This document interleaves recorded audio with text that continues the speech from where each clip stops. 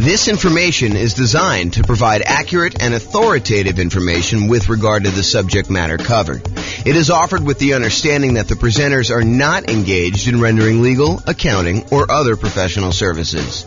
If legal advice or other expert advice is required, the services of a competent professional should be sought. Welcome to the Baton Rouge Real Estate Investing and Real Estate Financial Planning Podcast.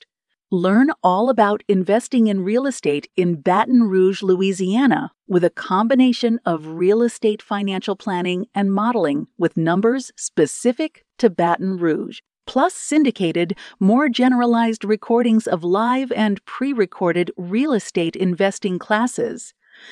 Not all of them specific to Baton Rouge. Be sure to stay tuned after the podcast for a message from our sponsors.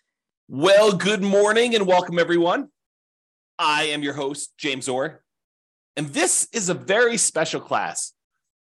I don't know if I've taught a class exactly like this one before, so we'll see how it goes, and hopefully you enjoy it. The class today is, what does financially independent mean? What does financially independent mean?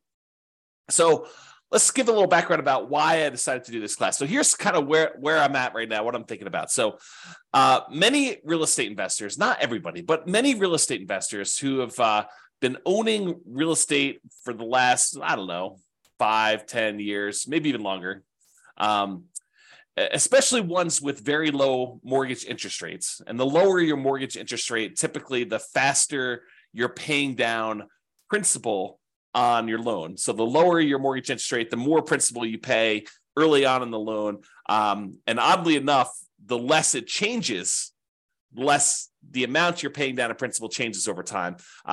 Technically, and I think this math is correct. I proved it to myself before, but it's been a long time since I've done it. The amount of principal you pay down on a loan actually increases by whatever the mortgage interest rate is. So if you think about that, the higher interest rates that we're seeing today, it means that the amount you're paying in principal early on is a little bit lower, but the amount you pay in principal actually increases at whatever that interest rate is. So over time, you pay down a larger and larger amount compared to what you were in the beginning, if that makes any sense. So many real estate investors found themselves kind of in this situation where they're owning real estates with very low mortgage interest rates, which means they're paying down their principal really, really quickly. And we've seen prices go up very rapidly over the last, 10 years or so. So people have seen their equity increase significantly. A lot of people are sitting on very high amounts of equity in their properties. And rents are lagging a little bit. I mean, rents are up, but they're, maybe they're going down now. I mean, it may have overshot a little bit.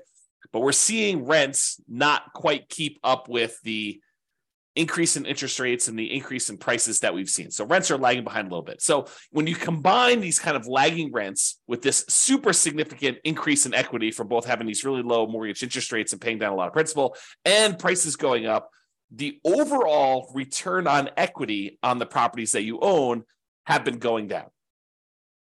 If you think about that, right? Like, your equity in your property has increased so much, and the rent you're getting on it, the cash flow you're getting on it, the appreciation you're getting on it, the debt pay down, the depreciation you're getting on it are all growing, but they're not growing quite as fast as your equity is. So the return you're getting on equity goes down. And this is relatively normal, right? This is not anything new. We've seen this kind of phenomenon before in a normal case, right? Like, the normal situation is property values go up a little bit each year. You pay down your mortgage a little bit each year, and you're kind of like your profit on the property, your appreciation, your cash flow, your debt pay down, your depreciation, they all kind of grow a little bit. Depreciation stays the same until it drops off. But in general, these things tend to grow over time, but not quite as fast as your equity. So in general, return on equity tends to kind of taper out. And eventually, when you pay off the property and you lose your depreciation benefit, it tends to approach cap rate plus your unleveraged appreciation rate. So if you bought a 5 cap property, your kind of like overall return on equity would eventually taper out to be that 5% cap rate number, and whatever the appreciation rate you are seeing in your market is, 3%, whatever it is, And so the total between those two is probably about 8%. So over time, your return on equity tends to taper off to be about this 8%, 3% from appreciation, 5% from cap rate.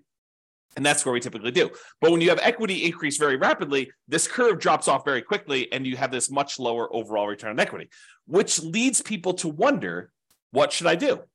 I've got all this equity in my properties, and the return on my equity is actually getting lower than what it was when I acquired these properties even a few years ago. Should I go and sell the property? Should I do a cash out refinance on the property? Should I just do a rate and term refinance on the property, maybe extend out when I'm going to pay this thing off in order to get my payment down a little bit? Even if interest rates are higher, sometimes it works out that it'd be a little bit better doing that. Most cases not, especially when interest rates were whatever they were, 3%, 4%, 5%, and now they're 7%, high 6s, 8%, depending on where you are and what you're buying. Do you get a second mortgage to kind of retain that low interest rate that you have on the mortgage you currently have there? Maybe you go get like a investment property HELOC, home equity line of credit, and you are able to borrow some money on top of that in order to go do it. Or maybe you do nothing. Maybe you decide, hey, I'm not going to do anything with this particular property. And if you do decide to pull cash out, or if you have any extra cash that you're trying to invest somewhere, what should you invest it in? Should you go buy real estate? Well, buying now sure doesn't look like the deals that we had in the last decade or so, where interest rates were at all-time lows. Prices are high, interest rates are high, rents are lagging, making the cash flow on these properties less than amazing.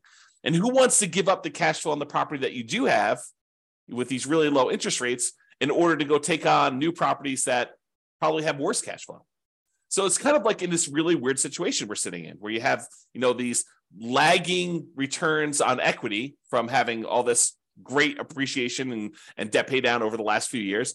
And now you've got nothing really to invest in, which makes you wonder, what should I be doing? I think for a lot of folks, there's fear. What could happen in the future? Am I missing the boat? Do I, can I not acquire any more properties in my plan? I'm a little frustrated with that. There's some uncertainty. Is this the end of it? Did I miss the boat with this nomad thing? Did I miss the boat with buying these rental properties and having these rental properties work? There's doubt. Is this going to be the plan that gets me there? There's lack of clarity. What should I do? Should I go sell these properties? Should I go do a rate and term refi? Should I do a cash out refi? Should I add the second mortgage? Should I do nothing? Should I not buy any more properties? Should I continue to buy properties? And I think to a certain degree, there's a lack of focus. We're thinking about all these different options that we have, and we're thinking, well, maybe I should go look at something new, some type of shiny object. Should I go, speculate in land? Should I go, learn how to buy properties creatively subject to? Because, there's all these low interest rate loans out there. Maybe I should go acquire properties that way. Maybe I should go and do short-term rentals to get my cash flow up on properties. Maybe I should start doing accelerated depreciation or bonus depreciation in order to be able to overcome some of this negative cash flow stuff. Maybe I should do that in order to generate down payments for buying more properties. Like there's all these different options to think about. But then you start thinking, well, maybe I should stick to the plan.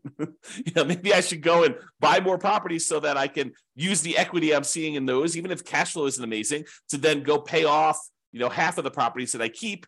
Buy 10, sell off 5, pay off the remaining 5. There's that strategy if you want to do that. Or maybe I should take extra cash flow and pay down my mortgage right now. So there's all this sort of like fear, uncertainty, doubt, lack of clarity, lack of focus. And honestly, these decisions are really driven by, what is your desired outcome? What do you really want from this thing? And for most of us, that's ultimately financial independence. And to be even clearer, a lot of times it's usually faster path to financial independence and or a safer path to financial independence, right? Because I think a lot of us, not everybody, but a lot of us will ultimately get to financial independence, even if we don't do anything crazy, anything aggressive, anything, taking action into our own hands and optimizing, right? But I think a lot of folks are like, well, if I can get there 10 years faster and I don't have to work the job that I don't love, or maybe some people love their job, but a lot of people are like the job that I don't love. If I can stop working that 10 years earlier, that's awesome. Or 20 years earlier. Or if I can do it where I have a much higher probability of being successful, because nothing is really guaranteed. There are very few things that are guaranteed. We'll talk about a couple things tonight that are guaranteed, or this morning. I'm in my own world. There are a few things that are guaranteed, but maybe we can make things safer where we have a higher probability of achieving our goals, our financial independence goals. Or if you're already financially independent, I think about my situation. For me, it's more of a margin of safety. we're living at a certain level. And if the investments don't go the way that we hope that they will go, then I might need to make adjustments.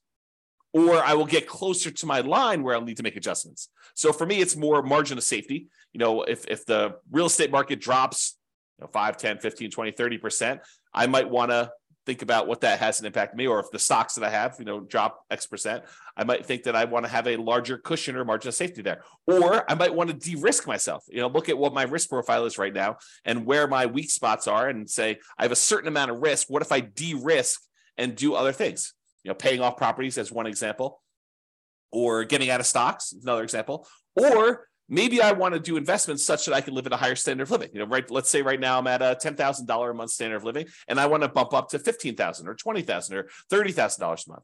You can go do those things. So really, the decisions we're making about like this whole situation and where we are, although a lot of us have fear, uncertainty, doubt, lack of clarity, lack of focus, it's really the answers to these questions about what you're trying to do and what you should do in these situations is driven by the outcome that you're looking at. And so that leads into today's class. That's why we're doing today's class. So what is financial independence? As defined by Wikipedia, financial independence is the status of having enough income or wealth sufficient to pay one's living expenses for the rest of one's life without having to be employed or dependent on others. I could take time to break that down. I'm not sure I'm going to take the time to break that down, but like there's this whole thing of each part of that and what it means. Like, for example, like I when I heard this time, I was like, I really latched onto this idea of dependent on others. Well, does that mean if you have rental property and you still are managing that yourself, are you dependent on others? Maybe, probably. Are you relying on a property manager to manage your properties? Maybe, probably. So, even if you start thinking about and breaking it down that way, the definition starts getting a little bit wacky for a lot of folks. So I'd like to back up, and instead of going in on, focusing in on each of those little areas and doing stuff, I think the general idea is that, you've got enough assets that it is bringing in income where you don't have to work your job anymore, right? That's more of a vague sort of thing. Or you could choose not to work your job. Because some of us, we decide, like I took sabbatical, what year was that? 2021? I think I started my sabbatical in 2021, it's 2023 right now. And I decided, I was not going to do any work anymore. And I got really bored, which is why I'm doing these things now. I don't think I am suited for not doing much of anything all day or just playing video games all day. So here I am. But I could choose not to work. I don't have to. So today we're going to talk about what does it mean mathematically, more mathematically. I'm not going to go into like ridiculous numbers, although I do use an example at one point.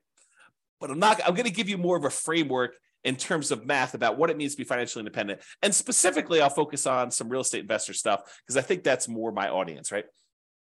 And does it look different for real estate investors than an investor in stocks, bonds, and other asset classes? And I do think it does, which we'll talk about. So we'll discuss that plus a lot more. Whoops.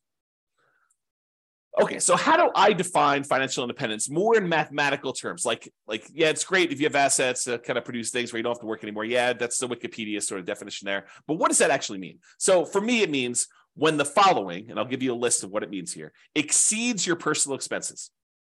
So I break it down into three major groups. I have passive income, I have cash flow from rental properties, and then I have other invested assets times the safe withdrawal rate. So I'll break down what each one means. We'll go into some detail, and I'll go off on some tangents because apparently you guys like tangents when I go off on this. So I will do some of that. All right, first of all, let's talk about passive income. So passive income, I really break down into three sources. It's possible there's another one I've forgotten about in here, or that someone will say, but James, what about this? And feel free to kind of chime in. If you're listening to the recording after the fact, you can kind of post a comment or send me an email. So passive income really comes from, in my opinion, three things. Number one is Social Security. So a lot of us are working for a period of time, we're contributing to Social Security, and at some point in the future, provided the Social Security system doesn't fall apart and we don't get any money, which I don't think is going to happen, but who knows? I can't predict the future. So Social Security, we put money in and we get a certain amount of dollars back at some point in the future. Maybe it's $1,000, $2,000, $3,000. a month, $5,000. I don't even know what the cap is for Social Security, but you'll get a certain amount of Social Security coming in, and that can help offset expenses you might have in retirement. Usually this doesn't start until I think 62 or 67. I think there's some ones where at 62 it starts at a certain number, and then 67 it goes up to a certain thing. And if you delay it, you get some more. So, if you really are focusing on the Social Security thing, you're probably on the wrong webinar. But you should probably go find out more about that in detail. And honestly, if I'm going to do a thing on Social Security, I would have to do research and do it, because I definitely don't know it from memory. Okay. So passive income Social Security is one of them. Passive income from pensions is another, which is similar to Social Security. In some jobs, you actually have a pension where you're contributing a certain amount of money for your paycheck. It goes into this centralized fund. And I'm oversimplifying all this stuff, right? I'm not an expert on pensions or Social Security or annuities, which is the next one. So pensions, you're kind of contributing from a certain job that you put money into a pension. The pension invests that money and they pay out a certain thing when you retire, and you get that thing.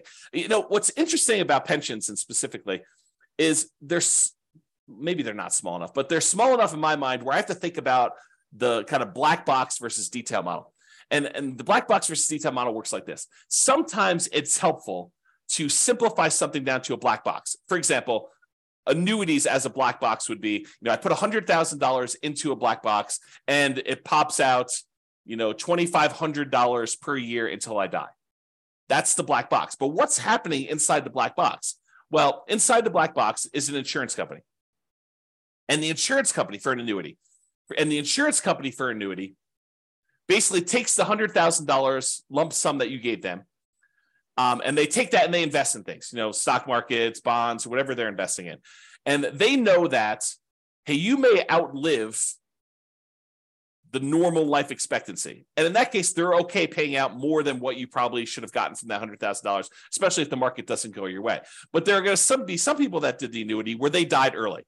And so for them, they're going to make some more profit on the people that end up dying early, and they're going to make less profit on the ones, or maybe even lose money on the ones where someone dies much later. But overall, because they've got, 100,000 people putting in $100,000 each, some of them are going to die early. Some of them are going to die based on their life expectancy, basically right where it is. And some of them are going to die much, much later, and they're going to lose money on those. And the overall, they're going to be able to make a profit. They're going to have enough money to kind of manage this thing correctly, pay out what they need to pay out, and make their own profit so that they can run the overall business of collecting these annuities, paying out the fees monthly, managing it, sending you statements, all that other stuff. So sometimes it makes sense to look at the black box of, I put money into this pension, the pension kicks out a certain dollar amount per year until I die or until I'm a certain age or whatever the agreement is with your pension to do that. And the idea is to simplify it down. And then sometimes you want to really step back and say, how are they able to do that?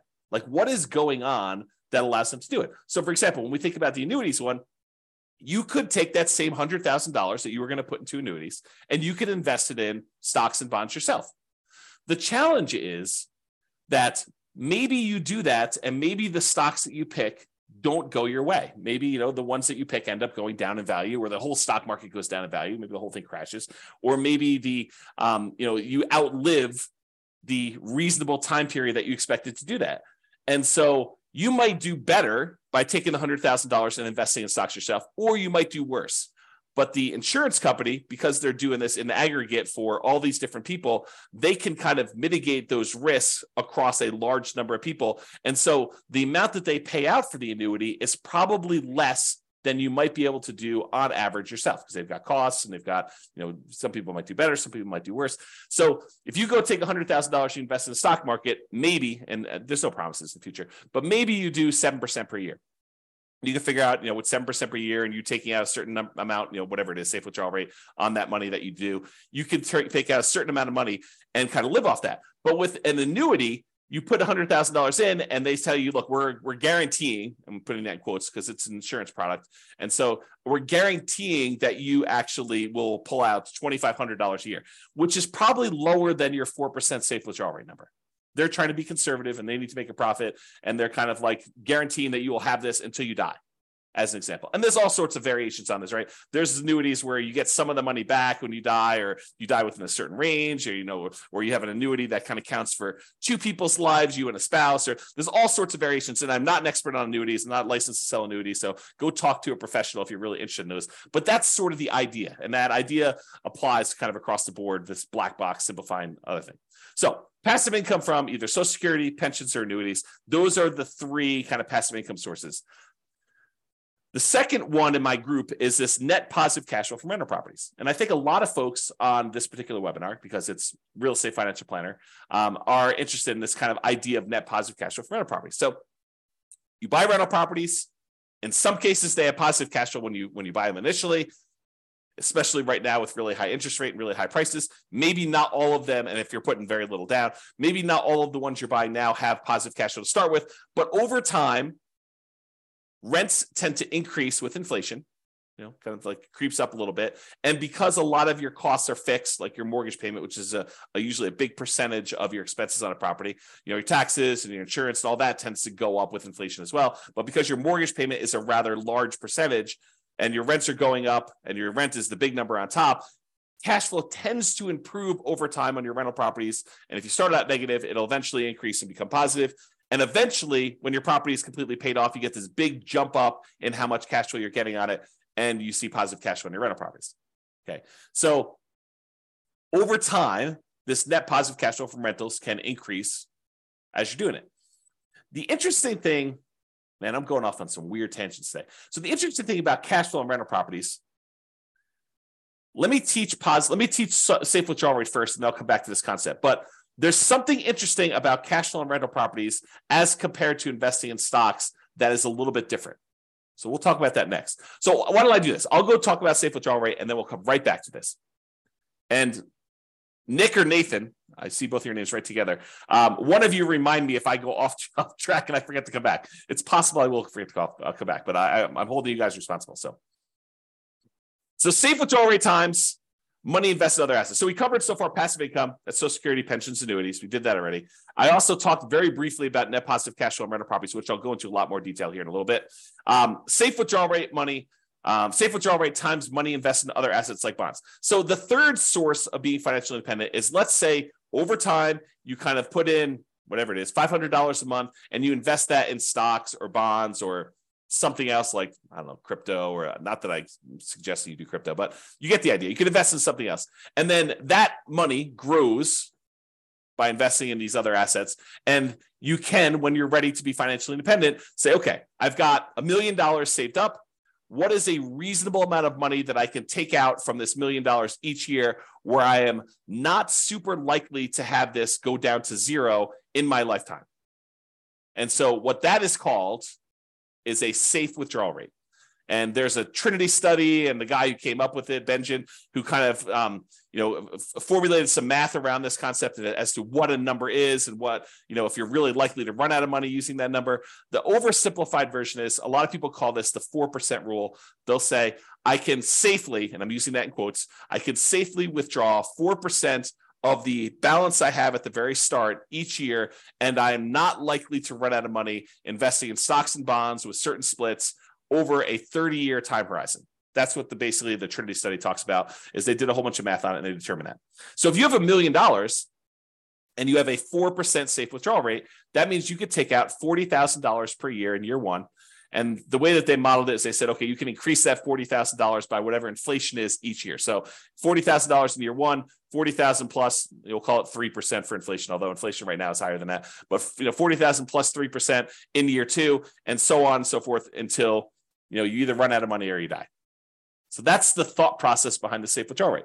But what's interesting about the safe withdrawal rate, and you guys don't need to remind me because I'm going right there now with this cash flow from rental properties for a safe withdrawal rate.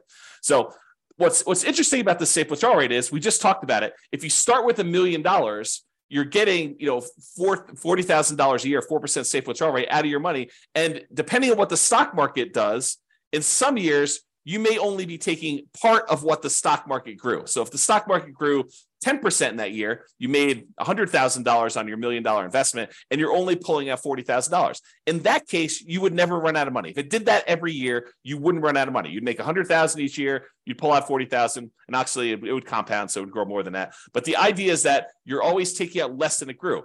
But unfortunately, the stock market does not 100% of the time grow every year. Sometimes the market goes down.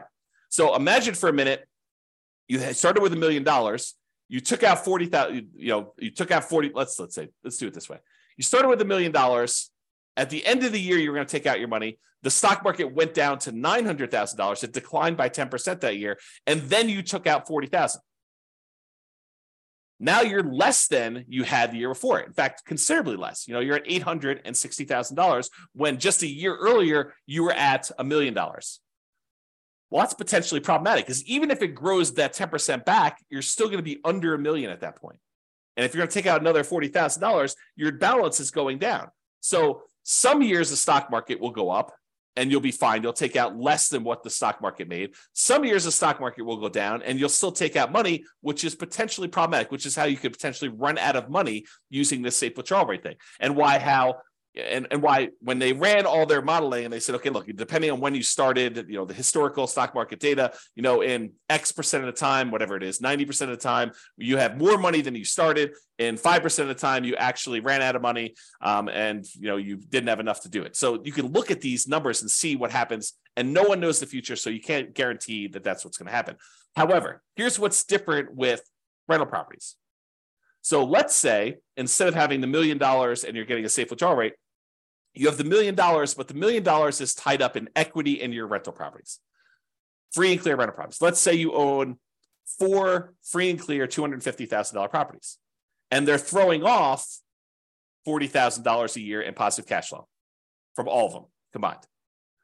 Well, what's interesting about that is you're not tapping into the equity in the properties. Sure, property values can go up and down, and so your $1 million in equity could go up or it could go down.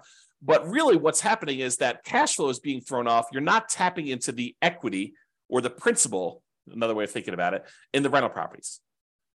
So in that way, it's a little bit, I don't know, I probably would say safer when you think about it that way. But there are some weird things that can happen even with that. So for example, let's say you've got this $40,000 a year coming in from your cash flow on your $1 million worth of equity in your rental properties. And you have your budgeting for your property taxes, your property insurance, your property management, vacancy. You're kind of budgeting for all those, maintenance on the property. But what you aren't necessarily budgeting for is capital expenses. You're not setting aside enough money so that when your $10,000 roof goes out in your property, that you have enough money set aside for a $10,000 roof. Your maintenance budget, you've included things like carpet and paint and, maybe replacing some appliances over time and, kind of like fixing some flooring in the kitchen and, maybe some, touch up paint here and there outside. Like you're not really budgeting for a roof. Some people would, but I think a lot of folks would not include that in their normal budget. So if you have a $10,000 roof come up and you were making $40,000 a year in cash flow, positive cash flow on your free and clear rental properties, what does that mean? Well, you could go and get like a home equity line of credit on these free and clear rental properties. Maybe you do on one property where you say, okay, it's worth $250. What's 70% of $250? What is that? Probably 140 something. I don't know, whatever the math works out to be. So you take 70% or 75% of the $250,000, you get a home equity line of credit on that. And what you do with that one is you say, okay, look, if I have a capital expense like a roof, I could go ahead and put the $10,000 on the home equity line of credit. I've got a little bit of debt on that, and I've got to pay off that debt over time, but it allows me to make those payments on that debt over a period of time instead of having to say, I made $40,000 a year on this particular property, and now this next year I'm only going to be able to make $30,000 because I needed to pay $10,000 for the roof. That could be hurtful for you if you're using this to live on.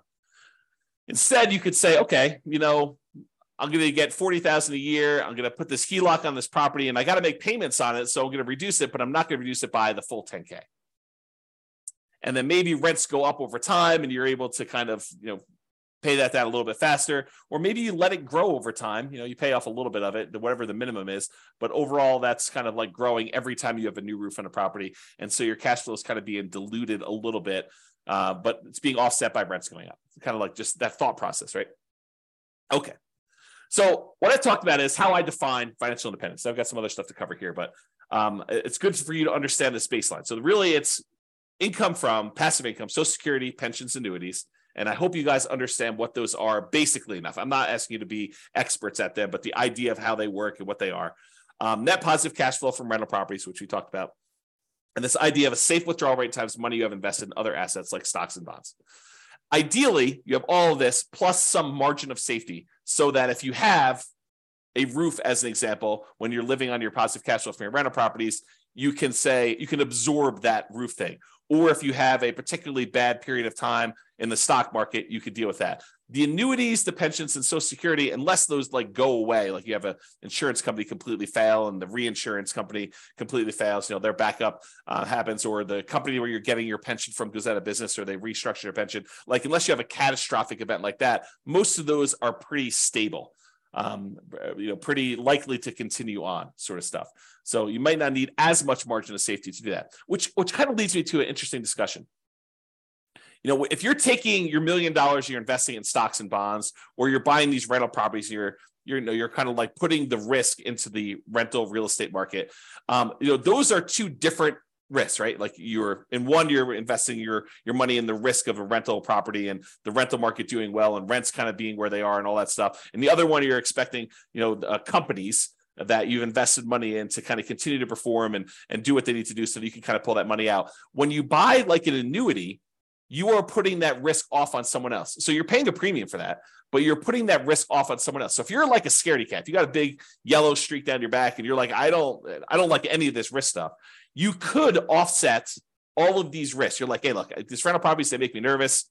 I want to get out of them. You could use them temporarily and then take that money, sell off your rental properties, and then buy like an annuity as an example. Not that I'm recommending you do this, but you could, use your rental properties to acquire them over time, deal with that risk for a period of time, and then say, look, now that I'm retired, I don't want any risk. I want to de-risk completely. I'm going to take all the proceeds from that and I'm going to buy an annuity as an example. Or maybe you're like, look, I've got all this risk and all this overhead and management and all these rental properties. They've done really, really well for me while I'm growing it. But now I'm at a point where I want to retire and I don't want to put in all this effort. I want to convert to a much more passive, less work, less oversight type of model. I don't want to manage a property manager anymore. I'm going to take the proceeds from my rental properties after I pay, real estate commissions and capital gains taxes and depreciation recapture and, your closing costs, like all the expenses on it. You take the net you get after you walk away and you take that money and you invest in stocks and bonds or whatever you want to do, and then live off safe withdrawal rate if you prefer that type of risk to the real estate risk and do that.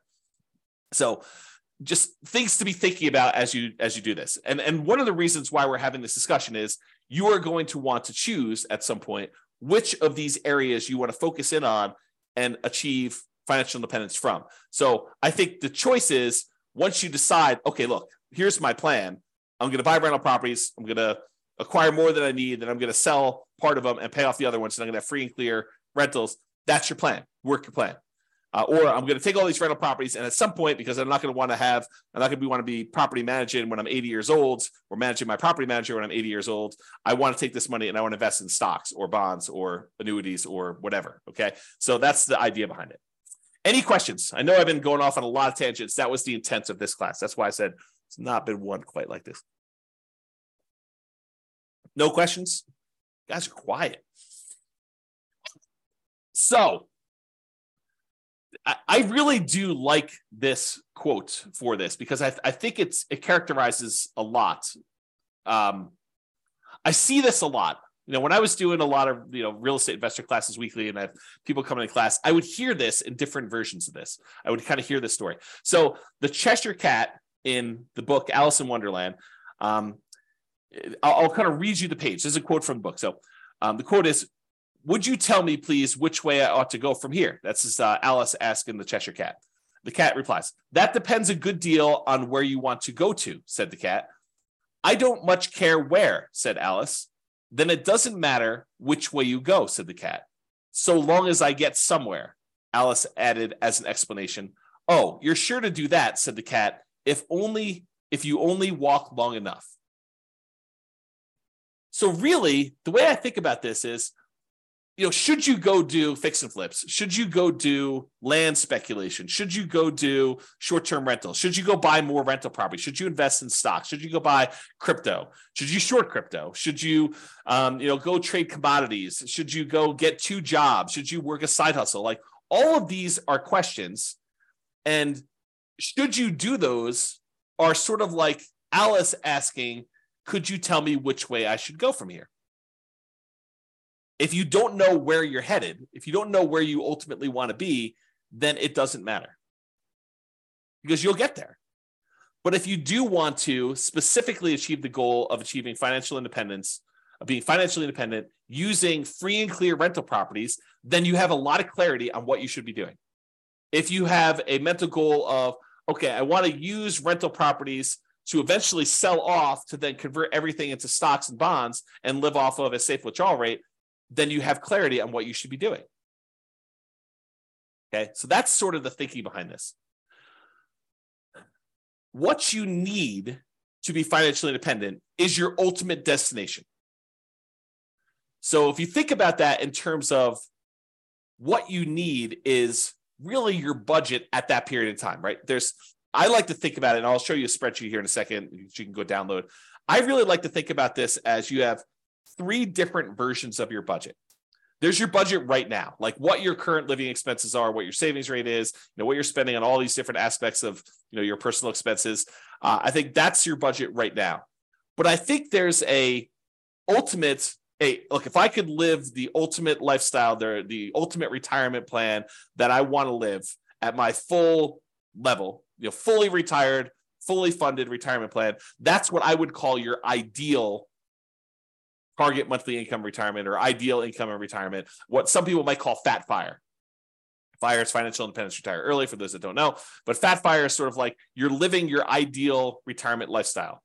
And I do think there's one in the middle. And I like to refer to that one as your minimum target monthly income retirement, or your lean FIRE is another way of kind of saying that. Or another way of saying it is like if poop hit the fan at my job, and I was like, I just can't work here anymore. What's like the minimum you would need to live a life where you don't technically have to work anymore?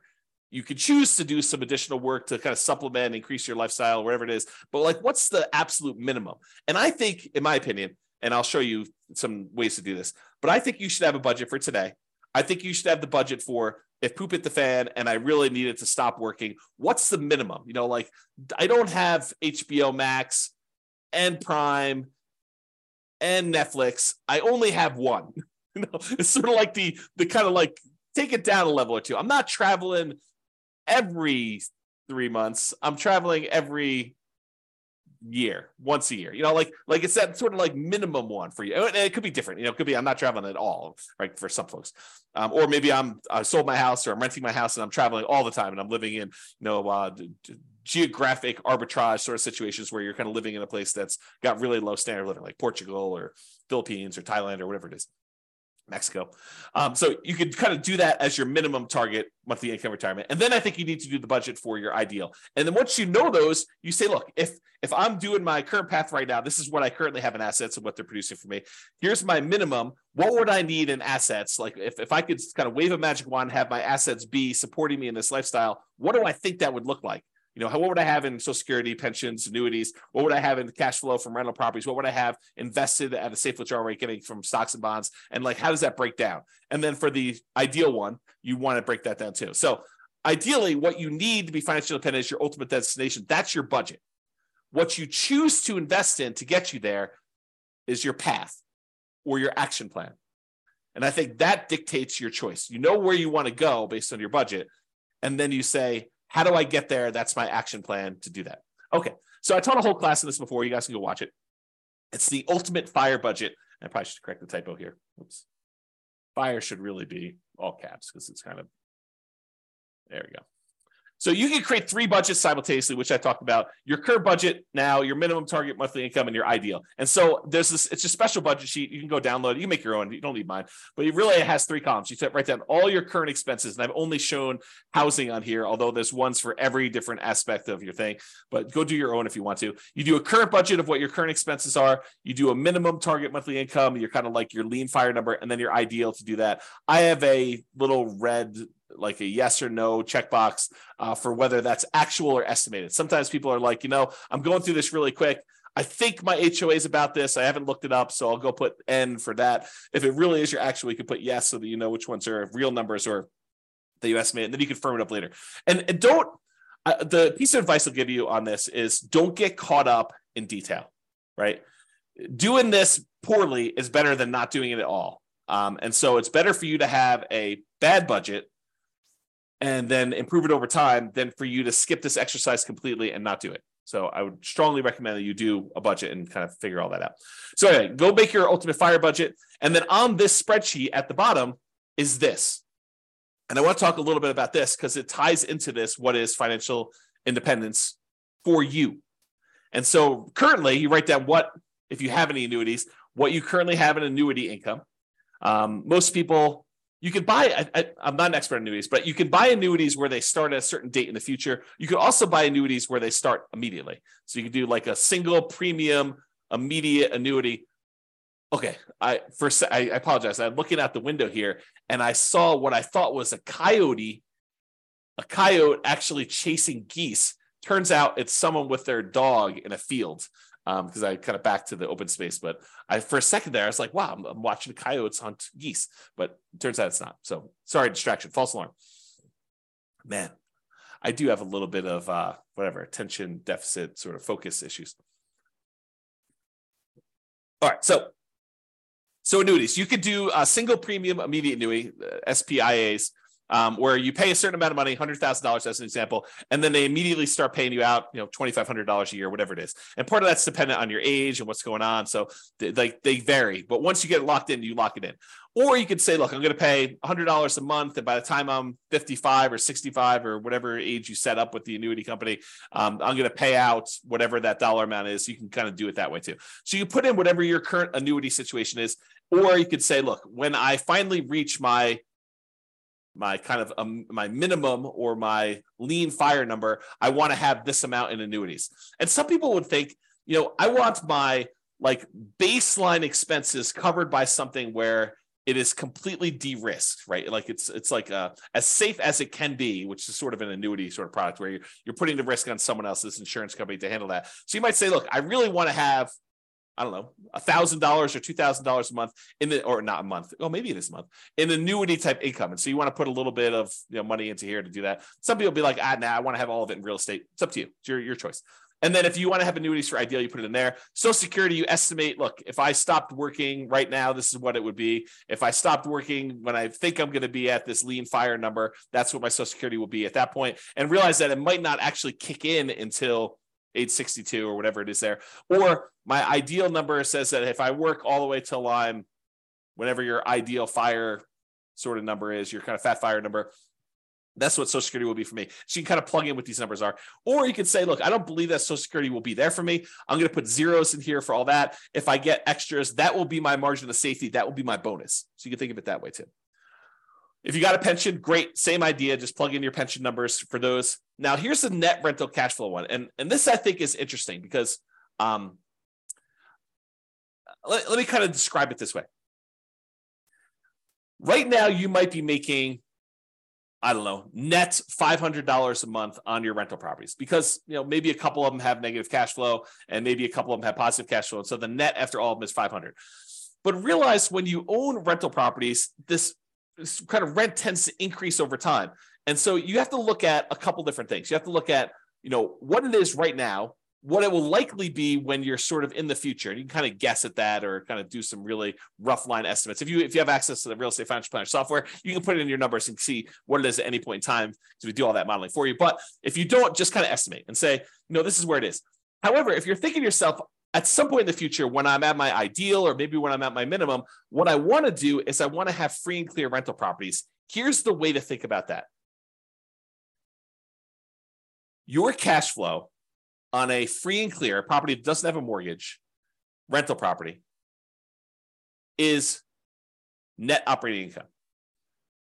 So if you calculate net operating income, you take your gross potential income, subtract that vacancy, you got your gross operating income, subtract out your operating expenses, your taxes, your insurance, your maintenance, your property management, your HOA fees, any landlord paid utilities, like all those things, you subtract out all those. And what you're left over with after you subtract those out is net operating income.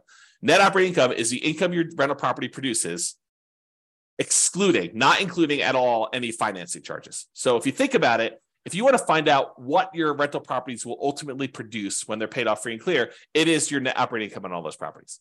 So if you made a little spreadsheet and says, okay, here's the 6 rental properties I have, I'm probably selling these 2 off at some point because they're kind of like not ones I'd want to hold in my portfolio long-term. Because I think sometimes we buy properties for strange reasons, because this one cash flow is really great, or I had this before I got married and so I converted it to a rental, but it's kind of a weird property. It shouldn't really even be a rental property. It's sort of like one I just happen to have. And so maybe I want to get rid of that one, or maybe that's the best one and I'm going to keep that, all these different reasons for selling and not selling. But maybe you decide, hey, look, I've got these 6 rental properties. These 2 I'm going to get rid of. So ultimately, I will have these 4 free and clear when I'm hit my kind of like retirement number. And so you want to look at what your net operating income number is on those 4 if they were completely paid off, and how much that would contribute toward you being financially independent. So you got to put those numbers in here in the spreadsheet. Or maybe you say to yourself, look, I've got these 6 rental properties. What I ultimately would like to do is I'd like to sell all 6 and trade them up to one big apartment building. And here's what I think, if I sold them all, 5 years in the future, and I paid all the real estate commissions, closing costs, capital gains taxes, or maybe you're not going to pay capital gains, maybe you're going to do 1031, and the depreciation recapture, maybe you're going to pay that, or maybe you're going to do 1031 and defer those. And I take that money and then I roll it into a 25% down or 30% down apartment building, and I think I can get it at a X cash on cash return. You got to do these calculations to see it. Then this is what I might be getting on trading up and re-leveraging up into this apartment building. And you got to go look at your numbers and see exactly what that would be and when it might be to kind of plan for this, to figure it out. So you just kind of put in your net rental cash flow on there for doing that. Okay. I think I covered what I wanted to cover on that. Any questions on that before I go off on some other tangents here? While you're typing something, if you are, I will kind of go on to something else here, and if I need to come back, I'll come back. So what the spreadsheet is designed to do is, because a lot of times we know these numbers, I said, let's go ahead then and solve for how much extra money you would need to support yourself. So the thinking in the budget, if you're going to go fill out the budget, at least my version of the budget, you go make all your budgets for your current, your minimum, and your ideal, and it kind of calculates all of your expenses for any of those 3 situations. Then you write in how much you have in annuities for all 3, how much you get in Social Security for all 3, how much you're getting in pension for all 3, and then what you're going to expect to get in net rental cash flow on all 3 of them. And if you have any other income, like you sold a business, you're going to get payments of $1,000 a month for that business, or whatever you're going to do there. Then you add all these up, and then what it does, it says, okay, tell me what you believe your safe withdrawal rate is. Some people believe that it should be 3% to be more conservative. So the guy who originally came up with the idea, I think his name is Benjamin. He basically said recently that you can go as high as 5% or 5.25% or something like that. So he increased it from the 4% safe withdrawal rate that he originally came up with as an idea. So whatever you believe is true for you, go ahead and put that number in here for safe withdrawal rate. And then the spreadsheet will calculate how much you're getting from all these, and using a safe withdrawal rate, how much you would need to have saved up in addition to these other assets to be financially independent. So it'll do some like reverse math for you and tell you, okay, based on how much you got for annuities, Social Security, pensions, and net rental cash flow, and this 4% safe withdrawal rate, you would need to have $600,000 more invested in order to be able to be financially independent. So it'll do the math backwards. It doesn't have to be. You can kind of put in whatever number you want, but I think that's a helpful way to look at it to determine which way you want to go. That way you can decide, hey, I've already got these. If I don't do anything more, if I don't do any more action plan work toward that particular stuff in current, I can just focus in on saving money for this required investment at a safe withdrawal rate, investing in stocks and bonds, something like that. And if you think about it, in a market like we are, prices are up, interest rates are up, rents are sort of lagging. Is it the worst idea in the world for you to just put money away into something, stocks, bonds, index funds, whatever you're going to do, crypto? Not that I suggest crypto. Crypto's a little weird for me. But anyway, I digress. Let me just kind of focus in. Invest in whatever you want to do while you're waiting for the right other investment to come. And maybe that doesn't ever come, right? Maybe it becomes, well, turns out this stocks, bonds, whatever else I'm investing in is the right investment for me for now.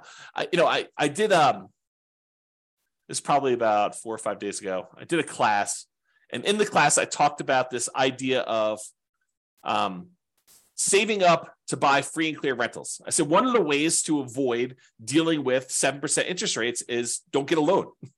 and people, I think a lot of people are like, but the whole idea of doing real estate is to be leveraged. And so I showed the difference in time it took to be financially independent with somebody who was highly leveraged, like doing Nomad or 20% down or 25% down, versus somebody who took the time, it was a little slower at first, but eventually you catch up very quickly. Someone took the time to save up all their money and then eventually buy properties free and clear. Same properties, except one, you got 5% down loans really early, or 20% down loans or 25% down loans earlier than you would for being completely free and clear. And the time difference between somebody doing the highly leveraged one and buying free and clear was not significant. It was a little slower, but it was not significant. And honestly, it de-risks you, or it changes your risk, because a lot of times you're investing in something else, stocks, bonds, or something else, while you're waiting to buy this property free and clear. But eventually you buy the property free and clear, and it's not that much longer. Like if you think, oh, it's going to take me twice as long. Nope. And depending on your city and the characteristics of your properties, it could be not that much longer at all, like a few years. Okay. So the reason I say that is this. So let's say you're like, okay, in the meantime, I will hoard my money and I will start saving up for a free and clear property. But inevitably, here's what's going to happen. At least I think this is what's going to happen for a lot of you, is you'll be saving, you'll be working toward having enough money to put, to buy a property free and clear without a mortgage at all. And when you have, pick an arbitrary number in the middle, 50% saved up, you will come across a real estate deal where it makes sense to buy it with 50% down. You'll say, look, I was saving up to buy this thing free and clear, but this is a great opportunity. This property works. And maybe interest rates have dropped back down a little bit by then. Maybe they're up higher than they were, but you're still like, this is still a great property. I'm able to buy this property. And because I've got this big chunk of money saved up, I can buy this property and get a 20% discount, something crazy, like some really, really good opportunity will fall in your lap just because you're aware, you've got the resources lined up and you're ready to go. And so maybe you plan to do a free and clear property. And by the time you get to 40% saved up, 70% saved up, the deal of a lifetime drops in your lap and you act on it because you have the resources and you're ready to go. Okay. So it could be something like that. But one of the takeaways from this is don't stress, relax, get some clarity on where you're ultimately going and be ready to act on that plan. Okay. This is what I was talking about. Get clarity on what financial independence means to you. So when you are financially independent, what do you want it to look like?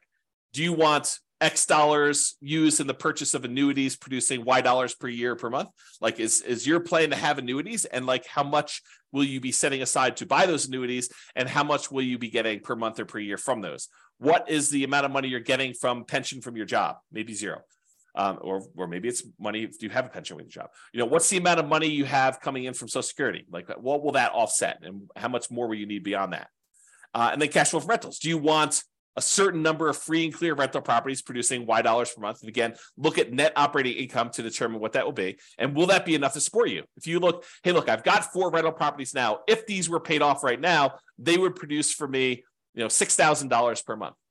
Is that enough for you to be financially independent? You need to do your budget and see, right? You need to do your budget and determine if $6,000 a month, if my properties were free and clear, would that be enough for me? And then maybe you decide, hey, if these were free and clear, it would get me to be financially independent. Maybe I should take that money and actually start paying down the mortgages.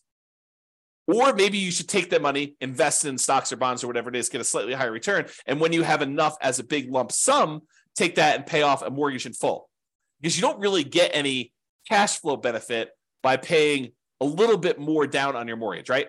You're basically making $200 a month in positive cash flow, and you owe $200,000 on it. If you go pay $1,000 and reduce that $200,000 mortgage down to $199,000, it doesn't improve your cash flow at all in the short term. Your cash flow is still going to be that $200 a month. You pay down another $1,000 and go down to $198,000 that you owe. It doesn't improve your cash flow at all. So it doesn't have any short-term effects. Really, the only impact it has is you pay a little bit less interest on that mortgage. And if your mortgages are old mortgages where they're at 3, 4, 5%, you are literally earning 3, 4, 5% on that extra $1,000 that you used to pay down the mortgage. You're not getting any more return than that. Now, if you have a 7% mortgage that you just got and you pay down an extra $1,000 on that mortgage, guess what the return on that is? 7%. That becomes super interesting. It kind of now dictates which mortgages we should pay off to kind of do this. And there's some weird exceptions, right? Because if you're down to like the last $50,000 on a mortgage and that mortgage payment was $2,000 a month, it looks really different. Although this is not mathematically correct, it looks really different if you pay off $50,000 on that mortgage and you free up $2,000 a month or about $24,000 a year in extra cash flow, right? If you owned if you owned a mortgage for a long period of time, you owe $50,000 left on it, and the mortgage payment is $2,000 a month. When you pay that mortgage off, when you finally pay off that $50,000, your cash flow immediately improves by $24,000 a year, $2,000 a month. Even though technically you're only getting a return of whatever the interest rate is, now that the mortgage is paid off, your cash flow immediately improves by that $2,000 a month because you don't need to make that mortgage payment anymore. Kind of crazy. Okay. So I went off on a tangent. I'm not sure how far back to go to pick up. So, okay. So we had this thing here. I said, do you want a certain number of free and clear rental properties producing X, Y dollars per month? You look at your net operating income and you determine, will that be enough to support me? We talked about that idea. You have $6,000. If you have all these properties paid off, maybe you start paying off those mortgages with a little bit of cash flow each month.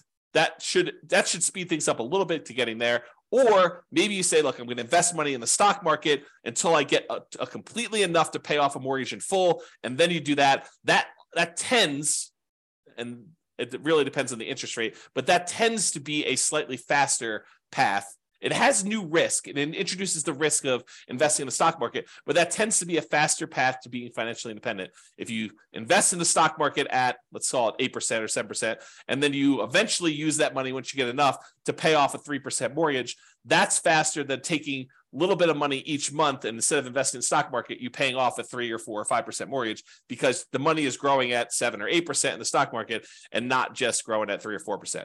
Okay. That's why we might do it that way. Now, if you've got a 7 or 8% mortgage versus a 7 or 8% stock market, you can make the decision to actually, either do the stock market or to pay down the mortgage.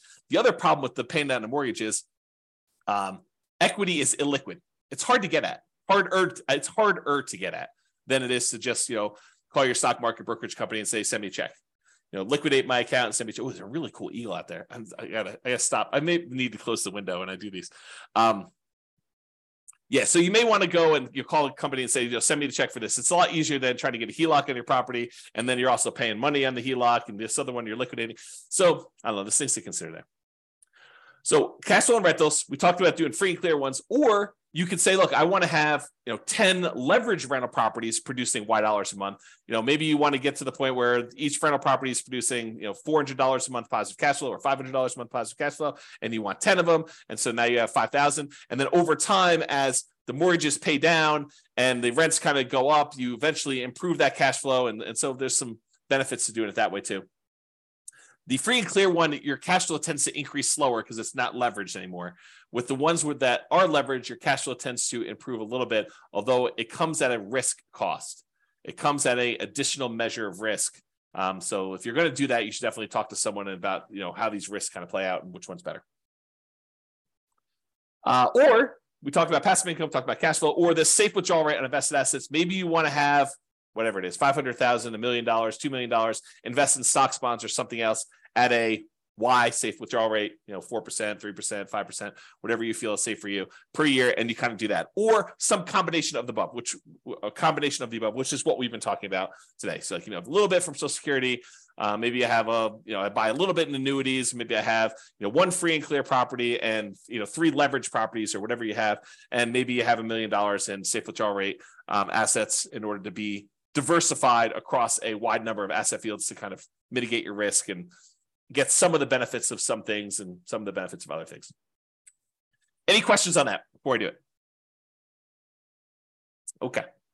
All right. So Warren Buffett's 2-list strategy. So this is advice given to Mike Flint, Warren Buffett's pilot, and it's from Warren Buffett. And this is from James Clear's website, jamesclear.com/Buffett-focus. And I copied it verbatim, so I'm going to read it to you so that you kind of get the story. But these are James Clear's words, except where I kind of go off on tangent. So step 1, Buffett started by asking Flint, his pilot, to write down his top 25 career goals. And this is relevant for you. You'll see where it goes. So Flint took some time and wrote them down. Note, you could also complete this exercise with goals for a shorter timeline. For example, write down the top 25 things you want to accomplish this week. Step 2, then Buffett asked Flint to review his list and circle his top 5 goals. Again, Flint took some time, made his way through the list, and eventually decided on his 5 most important goals. Now, note, if you're following along at home, pause right now and do these first 2 steps before moving on to step 3. This is James Clear talking right now. Step 3. At this point, Flint had 2 lists. The 5 items he had circled were list A, and the 20 items he had not circled were list B. Flint confirmed that he would start working on his top 5 goals right away. That's back to James. So that's right. You basically say, look, I want to figure out what my top 5 priorities are, and I want to focus in on my top 5 priorities. And for you, whatever those are for you in terms of being financially independent, whatever your goals are to get to those numbers for you. Okay. Now back to the reading. And that's when Buffett asked him about the second list. And what about the ones you didn't circle? Flint replied, well, the top 5 are my primary focus, but the other 20 come in a close second. They're still important, so I'll work on those intermittently as I see fit. They are not as urgent, but I plan to give them a dedicated effort. And it's back to me now. And so you think to yourself, yeah, that's great, right? Like he's going to focus on the top 5. And, if he can easily knock out number 7 on the list or kind of put a little time in because it happens to be convenient to do number 7 right now, that's great, right? Not so fast as we continue reading. To which Buffett replied, no, you've got it wrong, Mike. Everything you didn't circle just became your avoid at all cost list. No matter what, these things get no attention from you until you've succeeded with your top 5. The thinking is, I'm done reading. The thinking is we tend to think of these other 20 things, these shiny objects, as those seem pretty important. I mean, they're not like my most important things. They're sort of like the, should I flip land, or should I, go do a fix and flip, or, should I go think about buying properties creatively? I mean, if that's your top 5, great, go do it. But if that's like your number 7, or I want to think about maybe doing this other little thing that might be a distraction, but it seems kind of important to do right now, no, those are the ones you have to ignore. You really need to focus in on just the top ones. Don't mess around with the other stuff at all. So here's Warren Buffett's advice applied. I'm also currently reading, got to make another typo. Oops. Okay. Currently reading another book called Algorithms to Live By, The Computer Science of Human Decisions by Brian Christian and Tom Griffiths. So in that book, they're discussing this optimal strategy for exploring new things and exploiting things you already know about. And there's a lot of research and computer science sort of stuff about how to optimize for this and how people think about these problems and what the solutions are. And I can't do justice to the whole book because there's entire chapters about this idea and stuff. But I'll kind of summarize something that I think is germane to what we're talking about. There's an argument to be made that if you've got a good strategy and someone has done a bunch of math to show you which strategies and optimizations will get you to financial independence fastest. I mean, that's kind of what I've been creating the software and doing, and with the least risk. Then perhaps you should avoid all these other weird things and consider kind of like the shiny objects as part of that second list that Buffett talks about, the kind of 20, the avoid at all cost list, and just focus in on the ones that you know will get you to financial independence fastest and with the least amount of risk. Once you decide what that needs to look like for you, focus in on achieving those with that stuff, okay? And avoid this kind of exploring new things stuff because it's really a distraction. And a lot of times you won't know how to weight that. You won't know if that is a better choice for you because it'll be brand new for you, and you won't have the nuance and expertise and subtlety of understanding all the pros and cons and where the kind of like weird faults and stuff are. I mean, you know this to be true. Think about it for yourself. Prove it to yourself, okay? All right, so I want to cover this idea of primary residence being paid off as it relates to this financial independence topic, because I do think this is an interesting example that applies to other areas. It's not, you might think I'm just talking about primary residence and whether or not you should pay it off, but I'm not. I'm talking about a whole bunch of other problems that appear like this. Okay, so let's talk about this. So, should I pay my primary residence off? And if so, that may significantly reduce what you need to be financially independent. And I'll explain to you what I mean by that. So let's look at an example. Imagine for a minute there's somebody who has $1 million saved up in stocks. And in addition to that, they have a couple of rental properties where the total amount of their net cash flow after all their expenses is $1,000 per month. So not an amazing rental portfolio, but $1,000 a month, a healthy rental property portfolio, and net positive cash flow after property management, taxes, insurance, maintenance, like all that stuff. It's $1,000 a month coming in from that. And they've got this $1 million invested in stocks somewhere. And they have an owner-occupant mortgage, a property that they live in for about $1,500 a month. That's the monthly payment on it. And they have about 15 years left on it, and they owe about $200,000 on it. Also happens to be at a 4% mortgage, which it doesn't really matter that much, but you get the idea. So it's an owner-occupant mortgage, $1,500 a month payments. They have 15 years left to pay it off and $200,000 left on it. It's at 4%. Their personal expenses to live on, including that mortgage, is $60,000 per year. So they have a personal expense of about $5,000 a month. $3,500 of it is for non-mortgage expenses. And then $1,500 of that $5,000 is their personal mortgage payment. Okay, that's how it's breaking down. So should they pay off their mortgage or not? That's the question. And I would prefer it if you thought about it from your kind of like where you are right now before you hear my answer, and you decide, does it make sense for them to pay off their mortgage? Feel free to include your comment in the chat, or if you listen to the recording afterward, just kind of think to yourself, should they pay off their mortgage in this situation or should they not? Okay, so let's walk through kind of like the two situations here, and I'll kind of throw in an additional one here. All right, so if they keep the mortgage on their primary, so at a 4% safe withdrawal rate on the $1 million that they have invested in stocks, they could expect to pull out about $40,000 per year from their investments. So just by having that $1 million invested in stocks at a 4% safe withdrawal rate, they can actually generate about $40,000 per year in income on that. Plus, they have that $1,000 per month in cash flow on their rental properties. So they have about $12,000 in cash flow on their rental properties per year as part of their kind of like income. So between $40,000 from the stocks at a safe withdrawal rate and the $12,000 in cash flow for the year, they have about $52,000 per year in income, but they have $60,000 per year in expenses. So technically, they're not financially independent, right? They need $60,000. They got $52,000 a year achieved. So they're 86.7% of the way there. So if they don't do anything, if they don't pay it off, they're not financially independent. However, what if they do pay off their primary? So they take $200,000, which is how much they owe on their mortgage, and they remove that from the stock market account. And they say, okay, I'm going to take $200,000 of the $1 million I've invested in stocks and bonds to reduce my personal expenses by that $1,500 a month payment. So this is not valid math, but I'm going to show you what it feels like to them. Okay.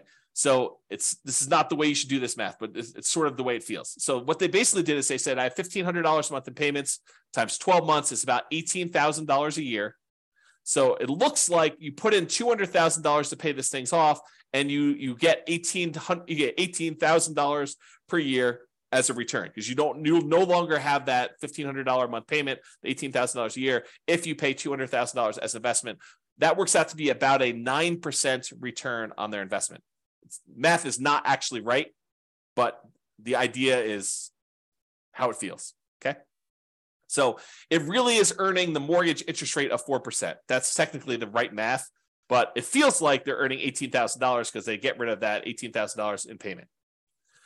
So now, once they do that, instead of having $1 million invested, they now have $800,000 invested at that 4% safe withdrawal rate, which generates them $32,000 per year in income. 4% times $800,000 is $32,000 per year. Plus that $12,000 per year in cash flow on their rental properties. That gives them $44,000 per year in income between their safe withdrawal rate and the rental property cash flow. Everyone follow me? Anyone lost? Good. If you are, let me know. But now, instead of having those expenses be $5,000 a month, which is what they had if they had that mortgage, now their personal expenses are only $3,500 a month since the mortgage is paid off. Still have taxes and insurance. That's part of the $3,500. But the mortgage part of it is $1,500 a month. Okay. Times 12 equals $42,000 per year. So now their personal expenses are $42,000 and they're generating $44,000 from their investments. So now mathematically, they're financially independent. By a little bit, they got $2,000 a year extra to spend, which is interesting, right? Because now you think to yourself, man, that was kind of crazy because if they kept the mortgage, they're not financially independent. If they get rid of the mortgage by paying it off, they technically are. Craziness. Okay. Now there's a third option. They could choose to not pay off the primary residence, keep the $200,000 invested, but just pretend. Just arbitrarily, I am financially independent, even though mathematically you don't meet the definition, right? We're financially independent. We're not going to work anymore. They would be withdrawing higher than their 4% safe withdrawal rate from that $1 million, right? Because they're short. They're short by $8,000 a year because they were making $52,000 a year in income, and they're short and they need $60,000. So for a while, for 15 more years, they're pulling out an extra $8,000 per year from their stock market portfolio. So they would be withdrawing higher than that 4% safe withdrawal rate. Okay. But that's only happening until either number one, their mortgage is paid off completely 15 years later, or two, cash flow in the rentals increases enough that they eventually qualify as FI. Because remember, they're making that $1,000 a month in cash flow. Let's say that's from 4 properties that are leveraged. Well, next year, they might be making, $1,200 a month in cash flow. And the next year, they might be making $1,400 a month. And the next year, they might be making $1,600 a month. So eventually, you get to the point where the extra money coming in from rents kind of creeping up slowly over time on the rental properties, and the expenses creeping up, but not quite as fast.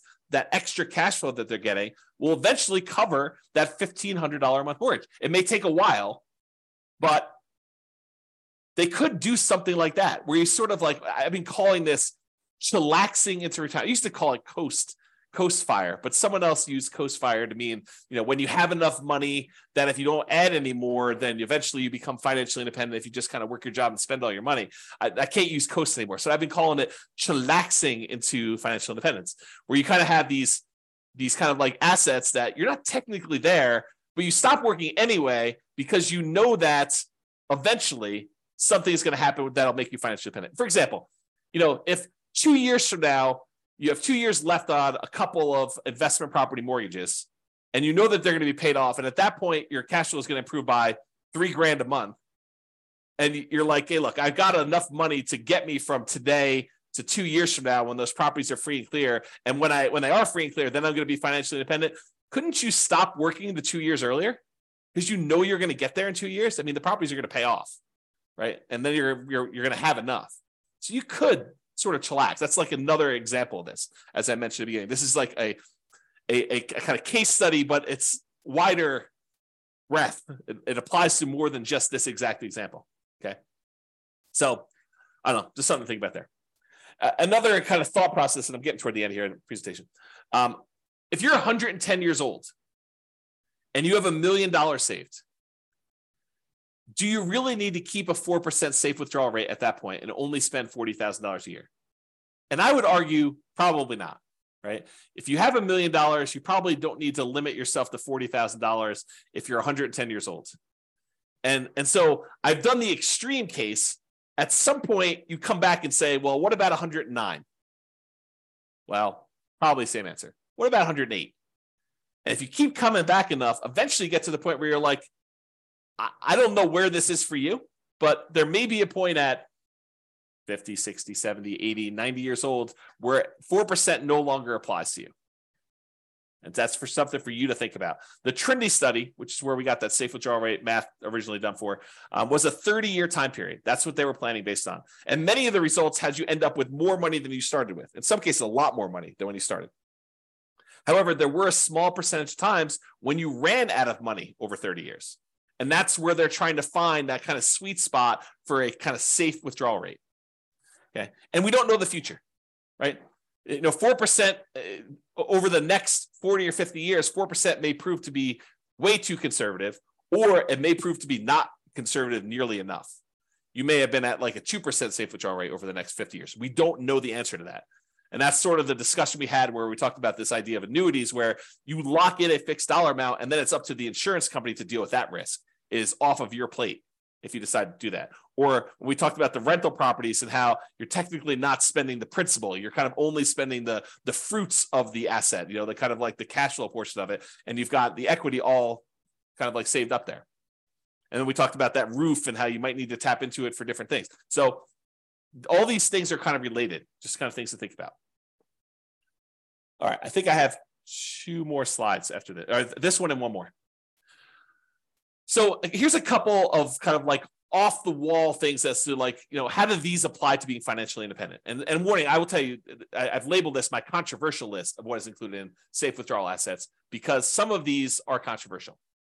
So, and if you have equity in a property or you have equity in a business, which rental properties are really a business, right? And if you think about that, but equity in properties or equity in a business, unless you plan to convert that to invested assets, unless you plan on selling it and then investing in stocks or bonds or whatever it is, you cannot use that as a safe withdrawal rate number. You can't say, I've got $1,000 a month in cash flow and $1 million in equity in my property. So really the $1 million in equity, I could use that as a safe withdrawal rate and do 4% on that. So that's really $40,000 a year. Plus I've got this $1,000 a month in cash flow. So that's $12,000 a year. I add those together, I get 52.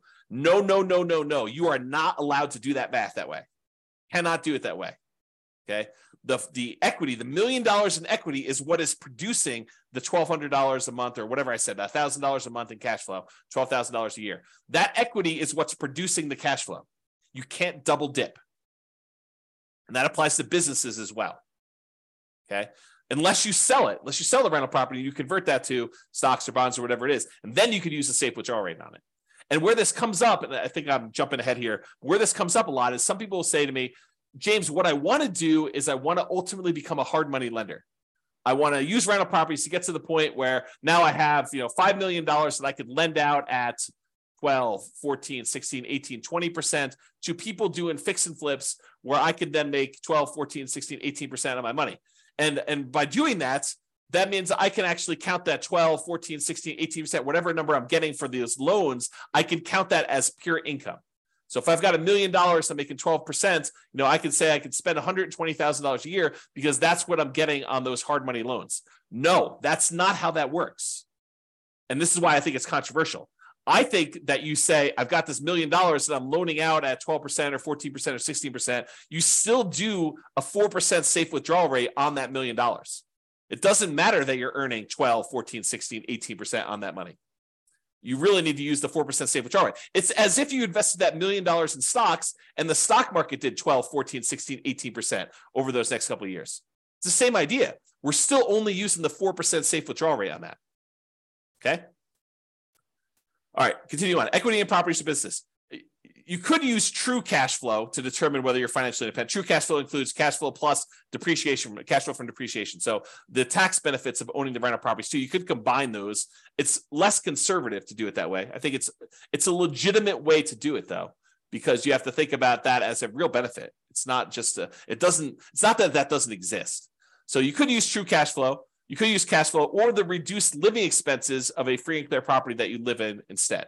So when I'm talking about the equity of properties, you're counting the true cash flow generated or the cash flow or the fact that you no longer have a mortgage payment because you own that free and clear property. And so now your monthly expenses dropped by that $1,500 in that example as just a way to describe that. So you can't count the equity twice. Now, I'm sure someone's going to come out with some crazy thing and be like, but James, what if I have a free and clear property and I have a HELOC on it and I'm using the HELOC to make my loans? And so really I have more than that. I mean, you guys are getting into like these strange areas where you're double dipping and you're adding a lot of risk by doing that. And so technically, could you do that? But then it's really that you don't have, $1 million in equity. You only have 75% of $1 million, or 75% is kind of your loan. So you really only have $250,000 in equity. And really the cash flow gets decreased by whatever the payment is on that HELOC. And then you have the $250,000, which is really part of your safe withdrawal rate. So yeah, I mean, you could try to get creative with me, but it's really not that, right? Because then it's changing the characteristics of the investment. It's not what it is anymore. Or if you're going to sell a business, the payments on the sale of the business or the property, if you're going to do like owner financing or something, is temporary income. That's how I would look at that. I would look at it that as, I've got a payment stream for 15 years. It's going to be this amount of money. You could do it that way. I don't think you double dip and do a safe withdrawal rate on that. Maybe you could, but that's the way I think about it. And again, controversial. You've been warned. Payments to you on loans made. This is me using the hard money example. So consider these invested assets and use safe withdrawal rate instead. Think about this as a bond. I mean, that's what you're doing. You loan people money and they pay you an interest rate. So it's just like having a bond. And dividends, consider these invested assets and use safe withdrawal rate instead. So if you're thinking to yourself, I'm going to live on the dividends from the stocks that I own or whatever, I think you just think about all that as safe withdrawal rate numbers instead. All right, last slide. And I hope you guys like this. So the question is, should I blank my either rental property or regular property? And the question of, should I sell my rental property? Should I sell my property? Should I cash out, refi my property? Should I cash out, refi my rental property? Should I, do a rate and term refinance on my rental property? Should I add a second mortgage to my rental property? Should I pay off my rental property? Should I do nothing to my rental property? The my rental property or my property is really a question of your priorities and what will get you closer to your goal of financial independence faster and or with less risk. Because if you tell me I want to do annuities or I want to have a certain amount of money invested in, stocks and bonds and use a safe withdrawal rate, if I say I want to have cash on rental properties, it affects how I think personally you should answer that question.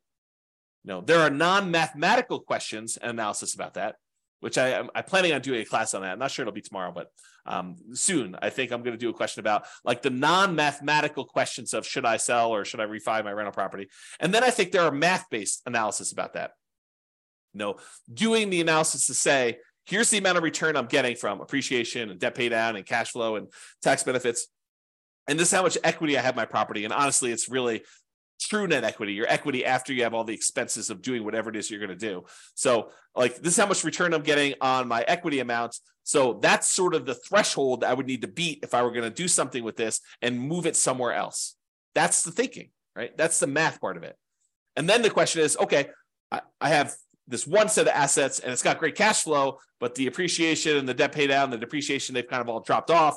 And so the overall return is Y, but a good part of that is cash flow. And now you're going to take that asset and you're going to move it into something else. And maybe that has really good appreciation, really good debt pay down, really good depreciation, but the cash flow sucks now. And depending on what you're trying to accomplish, that may be great or it may suck, right? Depending on what you're trying to do. If you're trying to go for a certain amount of cash flow and you have a very narrow time, you have a very short time period to do that, you might not want to convert one type of asset to another if it doesn't get you there.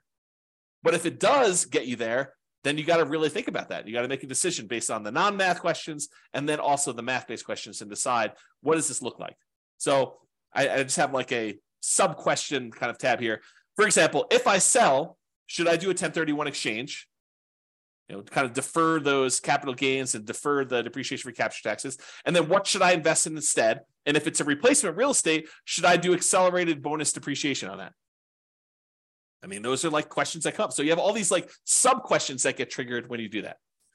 All right, that is it, folks. I hope you've enjoyed that, although I don't know if you did. So, because you guys have been so quiet, I have no clue if you like that or not. And no one is prompting a response here, so I assume everyone is asleep on the call, which is awesome. So hopefully you guys enjoyed that. Oh, you guys definitely enjoyed it. Okay, good. You're very, very welcome. Very welcome, guys. Awesome. Thanks, Nick. Thanks, Nathan. So yeah, awesome. I'm glad you guys liked that. Hopefully it was good. Hopefully give you some food for thought about what is financial independence and like how does it specifically apply to you, and then how that drives your decisions about what you should do, what you should not do, and how to think about a lot of these things. So hopefully that was helpful. That's all I got for you.